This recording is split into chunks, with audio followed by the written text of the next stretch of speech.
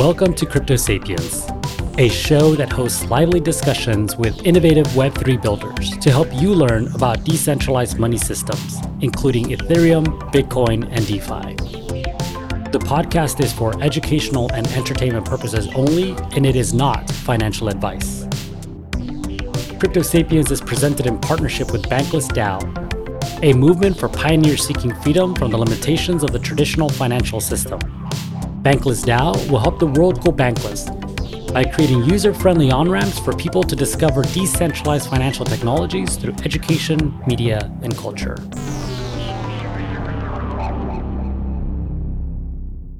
Hello again, everyone, and we are back with the first episode of 2022. Today we are talking to Yenwen Feng and Nick Tong with Perpetual Protocol about perpetual swaps, concentrated liquidity for derivatives, and scaling Ethereum on Layer 2 solutions.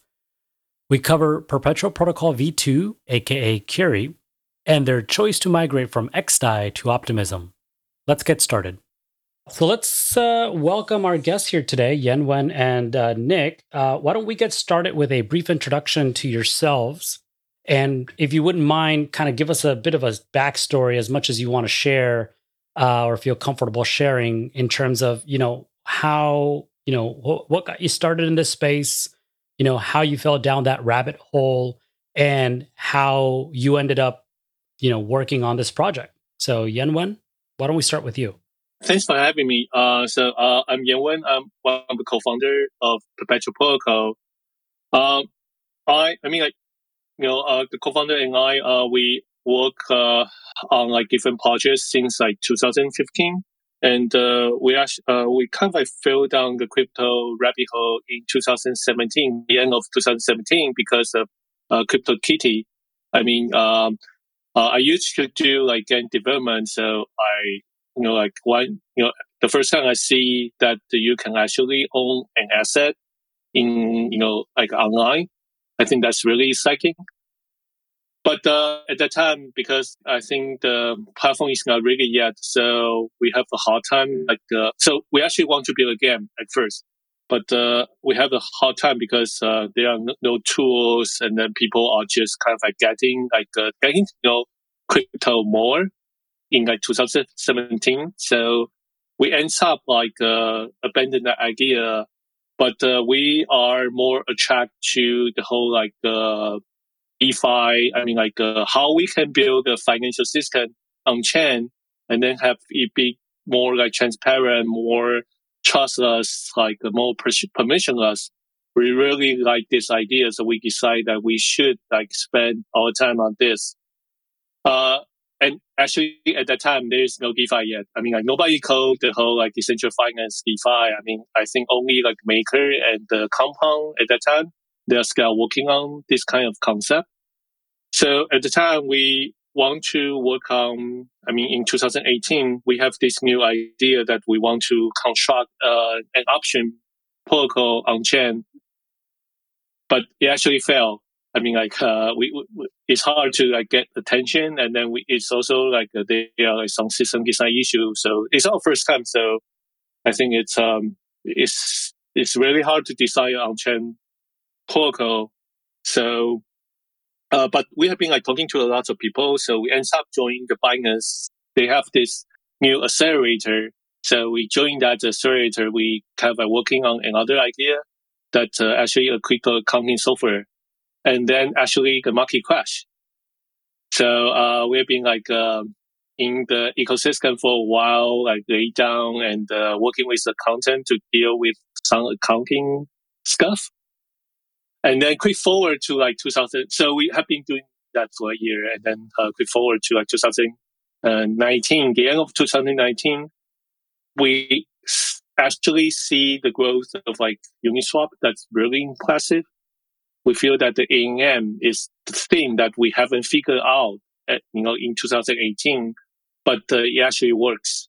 And then we also look at Synthetix. We learn a lot on Synthetix. Their token model, their staking model is really interesting. So we feel that if we combine these two, we can probably, bring back our option idea. So we actually pivot. We drop that accounting software idea, and then want to build derivative protocol.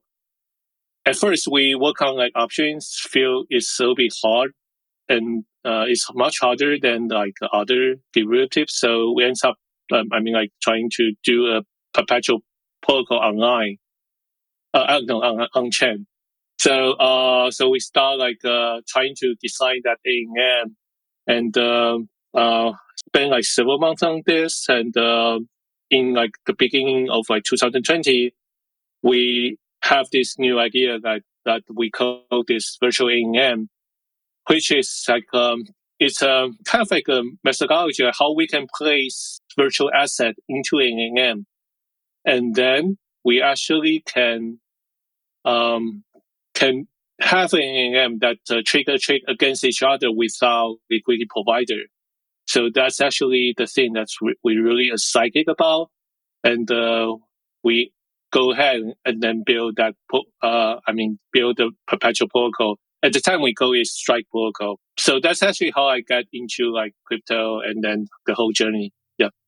Yeah, that's wonderful. Thank you for sharing that. Nick, how about yourself? How did you get started in this space, and how did that lead you to Perpetual Protocol? I've been in and out of the space a couple of times. I guess the last time stuck. So way back in 2013, bought Bitcoin, got goxed, so kind of left the space for a bit. Went into kind of startups, founding my own, and then in about 2016, came back again and started running like an arbitrage fund. I left again post the massive crash when things got quite quiet, and joined another fintech startup as kind of head of product, and then more recently, just around kind of Uni V2, around the time when they launched or just before, really got into the balance ecosystem as kind of the first project in DeFi. From there, just started helping out and reaching out to a whole bunch of projects. Joined the Perp community, and eventually just asked and landed a role at Perp, which is now where I'm at, and currently running strategy and partnerships. Great. So there's a few things you talked about here that I do want to touch on, but I think it's only fair to do an introduction to the project or the protocol itself. So what is Perpetual Protocol, and really kind of what sets it apart from some of the other DeFi protocols that we may be familiar with? Yeah, sure. So let me do a quick intro. So Perpetual Protocol, so we are building this like decentralized perpetual swap contract on chain, and with an AMM. So we have like this special new design that we launched last year called Virtual AMM that I just mentioned, that we figure out like how we can place a virtual asset, in a XYK like AMM, and we don't need like a liquidity provider, in that AMM. So I think that's how we differentiate ourselves from others, and that's a V1 of like our Perpetual Protocol, and then we just launched V2 like 2 or 3 days ago. So V2 we actually take a step like forward, and then we use Uniswap V3 as our kind of like a base layer.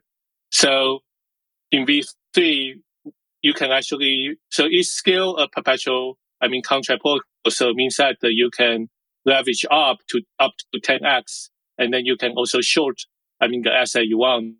We don't really need to own the real asset. It's all perpetual contract.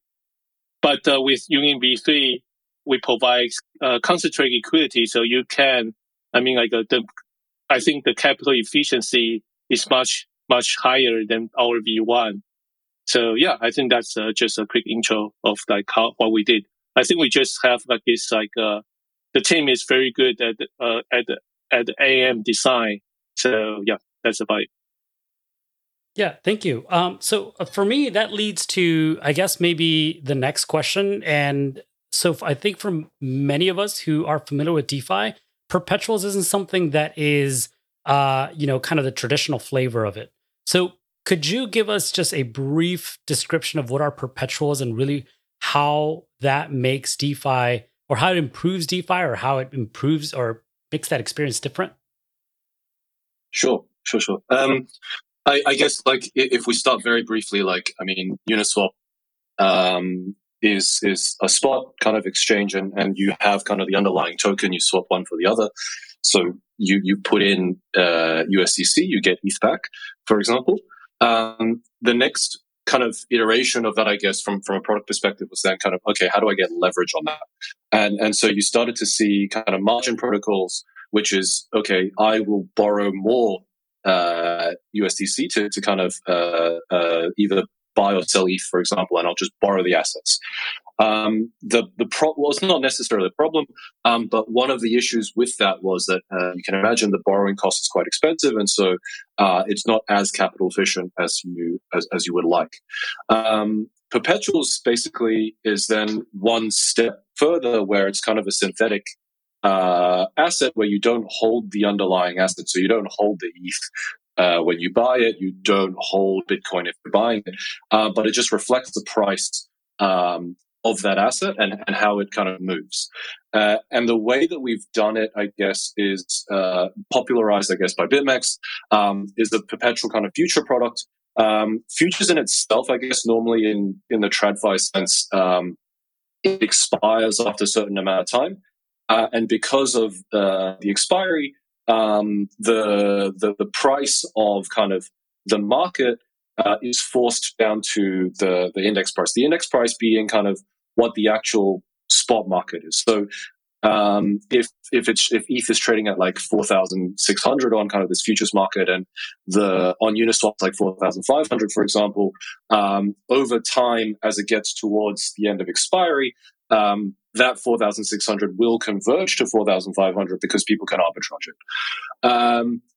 But in I guess in a perpetual sense, we've then kind of removed the expiry component. So and we've replaced it with, I guess, a funding rate. So the funding rate tries to do the exact same thing, but because it's a perpetual, you don't need to worry about expiry. So a lot of the time you have to worry about kind of, how do I roll over a contract, or how do I like continually think about managing my position? But in this case, you can literally just go 5x long, for example, and not worry about it too much. And how the funding rate works is quite simple. So if your current market price, in our case again, ETH was 4,600, and if the index price again, spot price, let's say is 4,500, then what happens is every hour, the people who are long will pay the people who are short a funding rate. And the idea of that really is that the higher the difference that is, the more expensive it becomes, and so people are more likely to kind of start selling, or you get more short sellers basically, and those prices kind of line up together. So I'd say those are probably the high level mechanics of kind of perps. Yeah, thank you. So over time, I guess, how has the perpetual protocol grown, evolved? What are some of the results from the product so far? Sure, that's a great question. So like I said, we launched like V1 at the end of last year. So actually December, it's almost a year stuff on there. And we have around like 33 or 34 billion trading volume totally. I mean, we don't incentivize anything. I mean, like it's just like people trade here. So I think that's really great. One thing I want to mention is that the Perp V1 actually built on top of SDAI. So we are actually one of the, first like projects, like DeFi projects, moving on to a sidechain solution.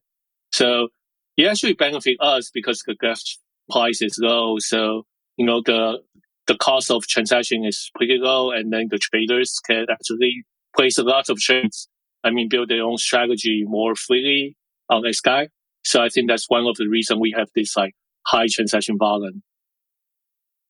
Oh, that's interesting. So actually, that's one of the questions that I usually like to ask of projects that are on the show. And really, that is, what are some of the benefits that people can reap from using this protocol or this project, right? And it sounds like one of these things is the ability to use it a little bit more, I guess, freely, just because of the cost benefits that are associated to it. So was that one of the main reasons why Perpetual Protocol was launched on NextDAI originally? Yes. So cost is definitely a big factor for the traders. So yeah, on Sky the gas fee is actually is pretty low. It's like several maybe like a transaction is several cents, and also at the same time, I mean, our transaction fee is like 10 base point, so it's not that high. I mean, compared to Uniswap. So I mean, like it just like lower the cost of your trades. So if you I mean, like if you have like I mean, large trades or many trades, I mean, like a perpetual, I mean, contract or perpetual swap is much like a lower cost to you, and also at the same time, you can leverage up. I mean, like without borrowing, you don't need to pay interest compared to like margin trading. So that's also benefit, and yeah. So I think that's about it. Yeah.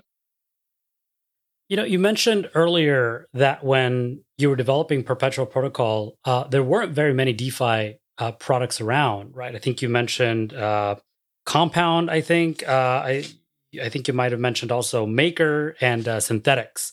So, were you one of the first to move to XDAI? Because I think all of those projects were built on top of Ethereum, if I'm not mistaken.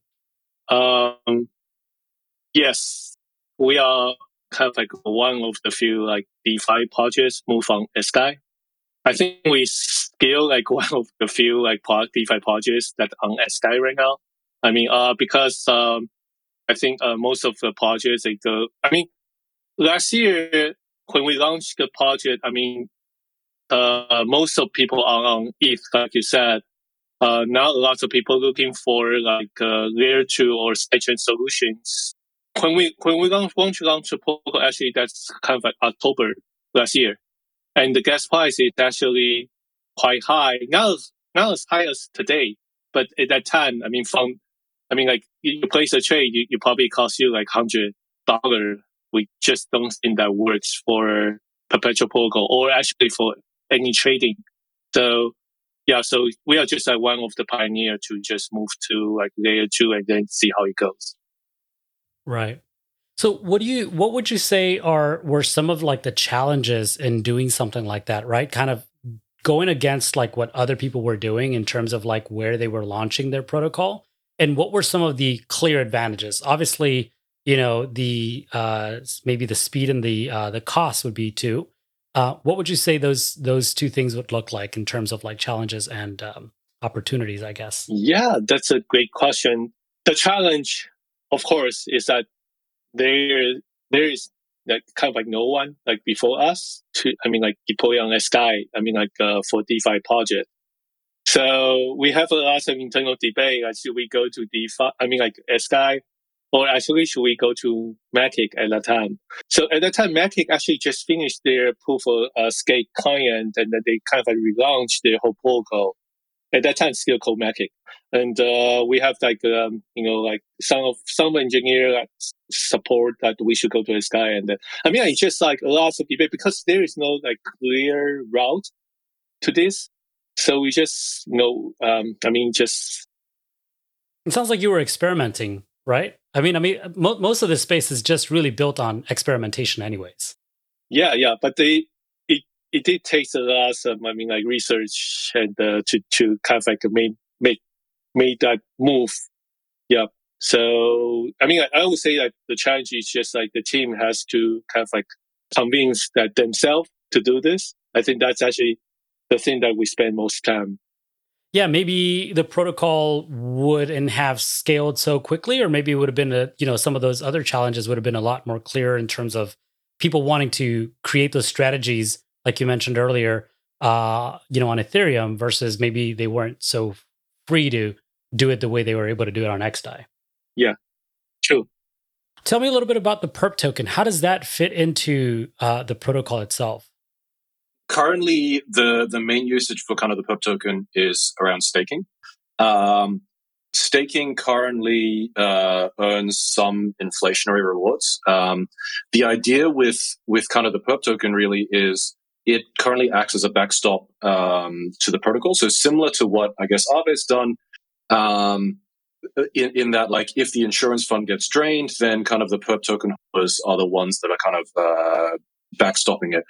I would say currently we are still working on like future kind of tokenomics, so nothing is like super finalized. But the way that it's kind of shaping out currently is the stakers have kind of two roles. So one is they can stake in kind of the public markets, which is kind of all of the markets that we currently have. They earn a percentage of the fees, and then if in the case where the insurance fund goes to zero, then up to 30% of their staked perp gets slashed to repay the debt.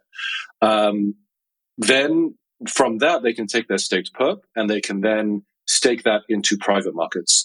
So very quickly on private markets, the idea of private markets is that if you look at all of the perpetual kind of protocols that kind of exist, both in, I guess, DeFi and CeFi, everything is permissioned, right? Like you have to go through a process to kind of figure it out. And there's a really good reason for that, because if you launch, if you launch a dog token, goes to zero, it's going to have impact on the insurance fund, and that will be negatively impacted. So with private markets, what we see going forward is almost like private market DAOs, where all of these markets that they want to run are kind of very isolated. So you will have this, isolated in the sense of the insurance fund is isolated. So a private market DAO may run kind of 3, 4, 5, however many markets they want.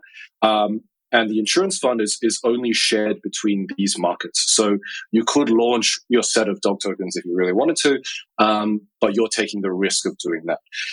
Now, perp tokens then come into play here, because you need to use your staked perp to launch those private markets. And what that allows you to do, is you're again backstopping those private markets.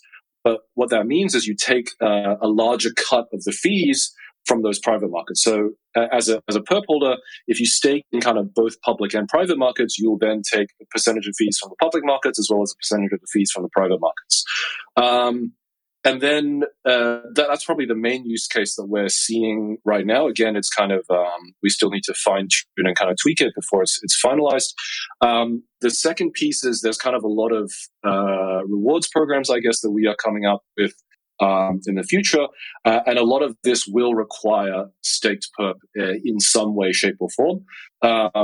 We'll still kind of probably have a tier that people who don't stake perp can still have access to, but the idea really is you might have 3, 4, 5 kind of tiers of varying levels of staked perp, which then kind of impact the rewards that you're able to access and so forth.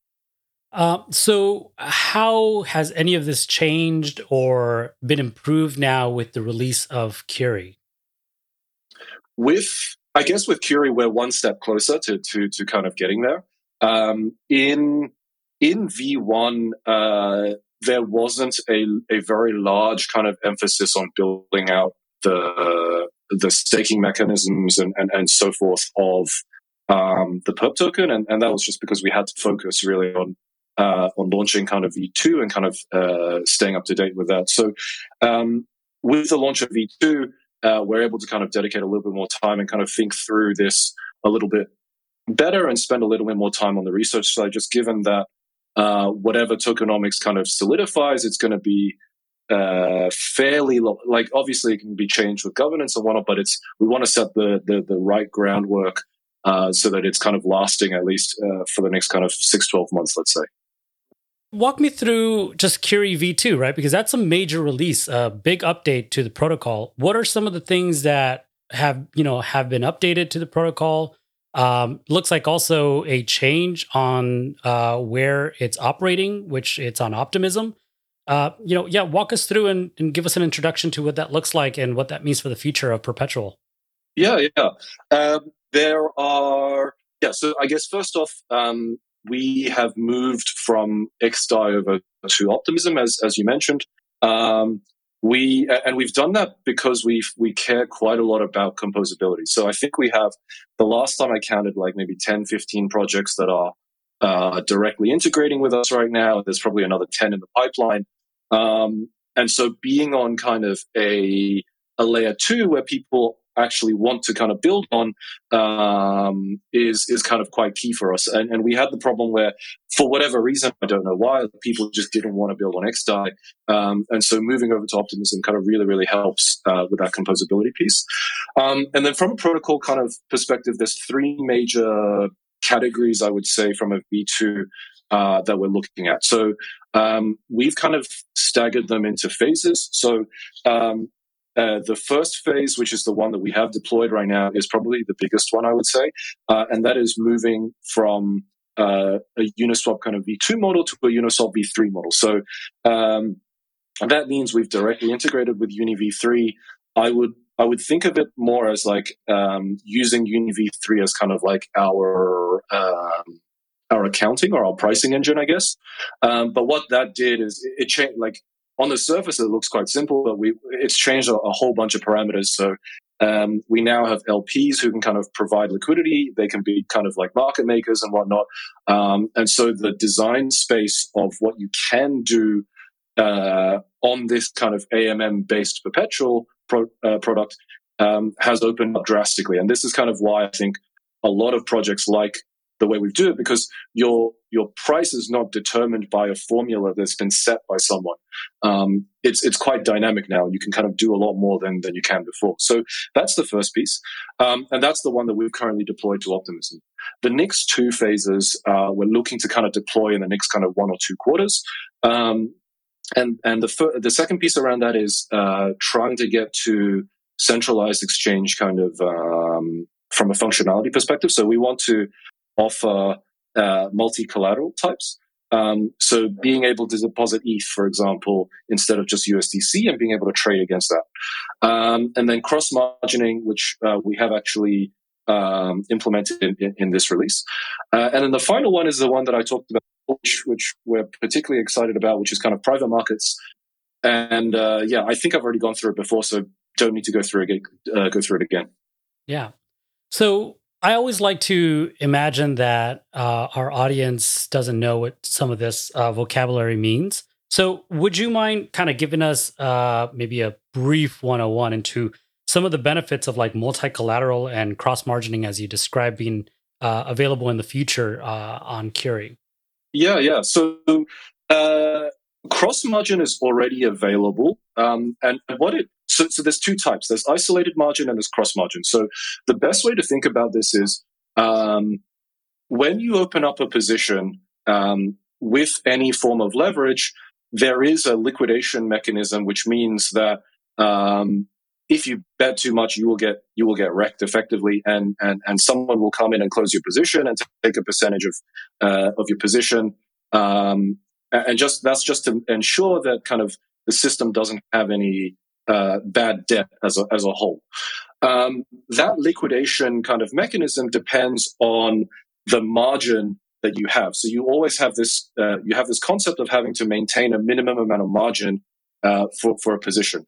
Now, with isolated margin, what that means is that each position that you have, let's say you open an ETH position and a BTC position, they will both require specific amounts of margin for each one. And so when you open a position for, let's say your BTC one, we take, 100 USDC as your margin. And when you open your ETH one, let's say again, we take 100 USDC as margin. What's happened now is we've taken 200 USDC in total. And they don't these two margins, they don't talk to each other. Whereas with cross margin, what we can do is instead of depositing, collateral into the positions themselves, you can imagine that you have a wallet that you would deposit into. So now all I would need to do, for example, is deposit 100 USDC into this wallet, and I could open the same kind of BTC and ETH positions. And so it's a lot more capital efficient because the margin requirements are kind of shared across all of my positions rather than with some of them, rather than them kind of being isolated. So that's kind of the cross margining element of it. And then I guess from a multi-collateral perspective, I don't think we have a super solidified. We have an idea of what we're going to do, but the effective idea is imagine you have a compound within perp, I guess. So you would put in Ethereum, you could then borrow, let's say, 75% of that Ethereum in USDC in a 0% loan, and then you would trade whatever you wanted to trade against that. So it opens up. Why that's interesting is it opens up a lot of different use cases for people. So one really basic one is Lemma, for example. They are building kind of like a basis, almost like a stable coin. So if you imagine that if you can put in 1 ETH into Perp and you can exactly short 1 ETH, you effectively have kind of like a synthetic stable coin. Because if ETH goes up, then your collateral value goes up, but your position value goes down, and vice versa. So you almost have this synthetic stable that now is not dependent on kind of Circle holding USDC or hoping that Tether has your money. And so it opens up this whole new design space, basically, for people to kind of deposit assets that they normally have, but they still want to kind of utilize it and want to trade it. So similar to, I guess, how people use Compound or Aave right now for leverage, but kind of this is 10x of that. So walk me through the decision for launching, Curie V2 on Optimism instead of, like another solution like Arbitrum. Actually, like when we design Curie, we always targeting at Arbitrum because I think they are. I mean, like the ecosystem is strong, and then we really like what they provide. I mean, they design. So we actually, built on top of Arbitrum, and then we launched a testnet trading competition 2 or 3 weeks ago. Actually, and it actually worked quite well until the last day. We have some bandwidth issue with Arbitrum. We see the gas price actually spike a lot on the testnet. At first we thought that you just it's a testnet, so the bandwidth is a cap. So we notified the team, and then we asked them that we kind of we happen the same on mainnet, and then they actually respond that the testnet and the mainnet actually are the same. So which means that we might create some a gas spike on the mainnet. With the same traffic. So we kind of dig into it and then found that they have a cap on gas per second. So which means that the layer 2. So I think all the layer 2 roll up system, they separate the gas into layer 1 gas, layer 2 gas. So for Arbitrum, they have this a cap 80K per second. Gas limit on the layer 2 gas.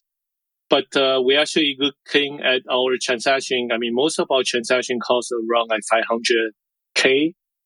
Because it's more complicated, it's a leverage platform. So we actually did a lot of calculation, talked to the team a lot, but they are not really comfortable raising that cap. So we kind of have to make a decision again that we need to maybe use other platform. So we ended up going to Optimism. We talked to the Optimism team also 7 months ago, and I think it's quite strong. But they have this issue that it's not fully compatible to the ETH client. So for the Solidity contract we built, we have to modify that. So it's actually a major blocking thing that we don't want to do. We want it to be 100% compatible to the mainnet. So we just so Optimism is not an option at that time. But with their V2, they actually fix it. So it's 100% compatible to the ETH client. So we are porting our stuff on Optimism. Of course, there are details that we need to learn more, but it only cost us 2 weeks, and then we launched on Optimism. Just 2 or 3 days ago. Yeah. So it's just a reason. I think it actually it'll be I feel the same when we launched the V1 on Sky. Just this platform are so new. Not lots of people of course they are projects are building on top of it, but they are limited that not yet test out yet. So, we kind of like just need to, test it and then, kind of like make a decision on that, even though there are not lots of people like working on that platform yet. Right. But it probably made it easier, the fact that Uniswap is there too, right? Because I think I heard earlier there's a dependency to Uniswap. So maybe that just made it a bit easier as well. Yeah, of course. Yeah, we need to build on top of Uniswap. So that's why we only consider Arbitrum and Optimism. And also, we are now once like Arbitrum, they have this like new update, Nitron, probably like in Q1 next year, we will definitely reconsider like going back to Arbitrum once they lift that gas limit cap. Walk me through this here, right? Because the topic of the discussion is, building DeFi on layer 2 solutions. So would you say that there is a consideration of running Curie on, on Optimism and Arbitrum at the same time and unison? Yes, definitely. It's just like pros and cons. I'm running on more chains, like we can reach more users, but at the same time, the liquidity will be fragmented. So, it's just like a choice to us. So we also like consider other chains, maybe like Polygon, maybe others. But I'm personally kind of like ETH maximalist, so I just want to build everything on top of ETH. So that's just myself. But like Uniswap also I consider like porting to Polygon. So once they have that, we will definitely take a look. And then I think on Polygon there is still like a fee benefit. Like I said before, the lower the fee is, the more trading we can have. So definitely also interested in that as well. Yeah, at the end of the day, right, it's a matter of making sure that the protocol is accessible to the users that want to use it. So following them to where they're at and building it and giving them that ability is, I guess, part of the focus of where you decide to launch and that strategy. So you wrote on one of your latest blog posts announcing Curie that one of the most exciting aspects of Curie is its high degree of composability. Talk to me a little bit about that composability. What does that mean to Perpetual Protocol, and what are some of those ways that the protocol itself is composable and being used by other projects, or using or integrating with other projects, I should say? Yeah, I think like to kind of frame the outlook of what we see, at least, like we believe very, very heavily in composability, and I think down the line, like let's say, it's impossible to kind of forecast anything past like 3 months right now, but like assume like down the line, we actually believe that a large majority of the trading volume will come from partner projects that are built on top of Perp, and the end user won't even know that they're trading on top of Perp. So we believe quite heavily in that, and which is kind of why we've taken a very different approach to, I guess, most other projects in the space, and very, very heavily pursued kind of partners to build on top of Perp. And what does that kind of mean, and what does that kind of look like? I think if you look at the design decisions that we've made, for example, the simple fact that we are built on top of Uniswap v3, that was quite a deliberate choice. What that now means is that kind of all of the Uni v3 kind of LP strategy providers that are currently building on top of v3, because they're building on top of, if they port it over to Perp, they're building on exactly the same kind of infrastructure, I guess, and the same kind of concepts. We've basically got all of the major ones that are integrating and seeing how they can port their strategy over and add leverage on top. So that's kind of like a very simple use case of why we kind of made the decision that we've done to kind of use Uniswap v3. And because I guess we're very big fans of that, we have been funding, I guess, a lot of grants to kind of help either from like a research perspective or kind of building on top of Perp. And then hopefully, if it kind of works on Perp, you can imagine it also works on kind of Uni v3. So we're trying to kind of help build the ecosystem in that sense. The second point, I guess, is that we are fully on chain, so we don't have any element of our system, I guess, which is centralized. And what that means is that partners can integrate with us in a completely permissionless way.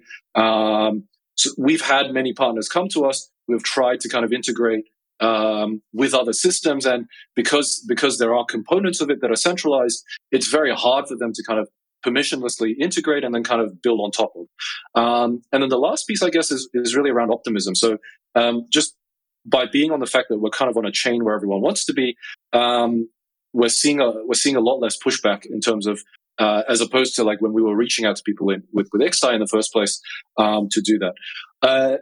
And I guess the only other thing I would say is probably from an AMM perspective, it makes it quite easy to kind of integrate with us. You don't need to kind of worry so much about kind of trying to connect in with kind of like an order book and a matching engine. And so it's a lot simpler in that regard. Great. Thank you. So one of the things that you said really early on in the discussion, I think that was actually Yenwen who mentioned it in terms of the evolution of DeFi from the moment that Perpetual Protocol was first being developed through today, where it's at Optimism. A lot has changed, right? I mean, the landscape is very different, not just in DeFi, but overall in Web3, I think. So what do you think, if you could make a wild guess, I know you can't predict what's going to happen in the future, how do you think that DeFi is going to continue to evolve in the future? And just generally, what is DeFi's role going to be in Web3? That's a great question. So, okay, in general, I think DeFi is only like, it's only like 3 or 4 years. And then it actually be more like popular only like recent, like a year or two. Actually, I think just like maybe 1.5 year. I mean, Scarf on like Compound issued their token, and then the whole DeFi summer, right? So it's just like a year and a half before. So I do feel that we have lots of things that we can build. I think on the spot market side, I think we have accomplished lots of things. And but on the derivative side, I mean, of course, like we are doing, I think we are doing well. But compared to like central exchange, they are still a long way to go. YDS is doing well, but also like compared to like central exchange, I mean, there are still like a lot of like thing that we can do. So on the derivative side, I think that's definitely like one area that we can do much better. And then there are lots of growth in this area. And the second thing is that I mentioned that the gas fee. So, I mean, because everything, I mean, on crypto is so popular right now, so gas fee is so high. There are lots of competition from like Layer 1 chain. So they offer like less gas fee, but I do feel that the user haven't moved out from ETH yet. Lots of users stay in the ETH ecosystem scale. So with like Layer 2, I mean like, and also like ZK roll up in the future or like other things, I do feel that lower fees definitely will increase the whole trading volume and then adoption for the DeFi project that we see right now. So I think that's the second area that once everyone moves to Layer 2 and then Layer 2 can further cut down the costs, I do feel that we can have much more like either like volume, either like trading, either like user, and also like strategy that you can build on top of DeFi. So yeah, thank you. Nick, did you want to add anything to that in terms of like what you think the future holds for DeFi and how Perpetual Protocol will, have a place in that as well?